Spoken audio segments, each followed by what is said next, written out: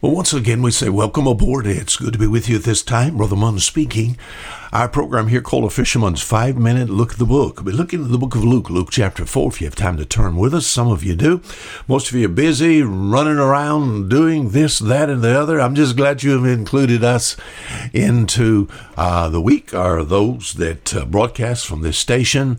Hey, by the way, if you'd ever like to correspond with us, we're as close as the keyboard is just that FOMM, part of that World Wide Web, that www.fomm.org. That'll bring you directly to us here at Fishers of Men Ministries International. In the book of Luke, Luke chapter 4, we have our Savior now. He's in the synagogue. And he opens the book, verse 17, 18, and 19. He's reading a passage out of the book of Isaiah chapter 61. And then also in the synagogue, verse 33, there was a man which had the spirit of an unclean devil, and cried out with a loud voice, saying, Let us alone. What have we to do with thee, thou Jesus of Nazareth? Art thou come to destroy us? I know thee who thou art, the Holy One of God. Now who is this? This is a devil that's taking and speaking through a man. And this devil said, I know who you are, the Holy One of God. Isn't that something?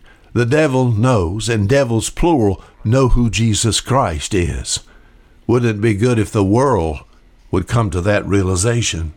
It says, and Jesus rebuked him, saying, Hold thy peace, and come out of him. And when the devil had thrown him in the midst, he came out of him, and hurt him not.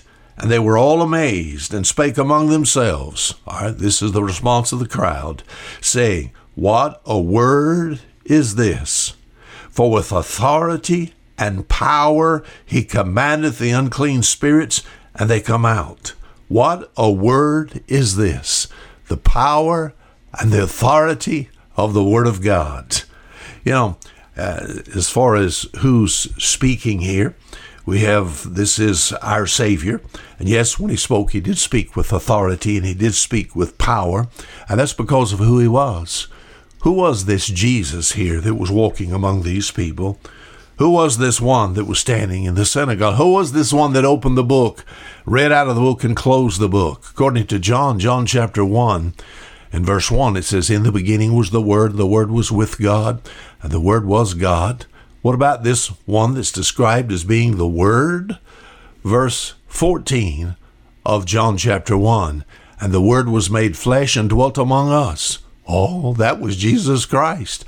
So who is Jesus Christ?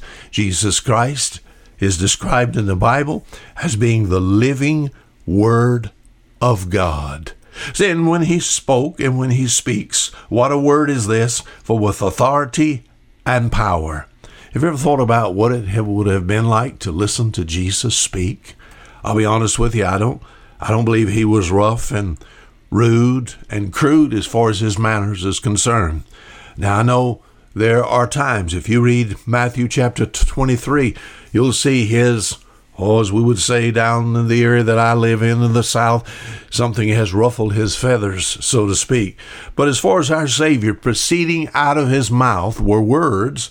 Well, it says in verse 22 of Luke chapter 4, it says, All bare him witness and wondered at the gracious words which proceedeth out of his mouth. And they said, Is not this Joseph's son? What? When he speaks, as far as this authority and power, when he speaks, though, they're understood. And as far as his mannerisms is concerned, they're spoken very graciously. For what power and what authority, What a word is this, that he commandeth the unclean spirits, and they come out. We're going to look at the power and authority of the Word of God. When God speaks, my friend, he does so with power. And we think about the word authority. That's a word that means legal power or rule or what? Warrant or precedent. Precedent or command. And as far as this rule is concerned, we're going to see this week, it's the rule by which all things are measured. I'm glad to know this living word. Not only this living word is my Savior, but I'm glad also, and we'll see this week, he's given us the written word. And as we speak it, we can speak it with authority and with power. Now, until tomorrow, this is Fisher Munn saying goodbye.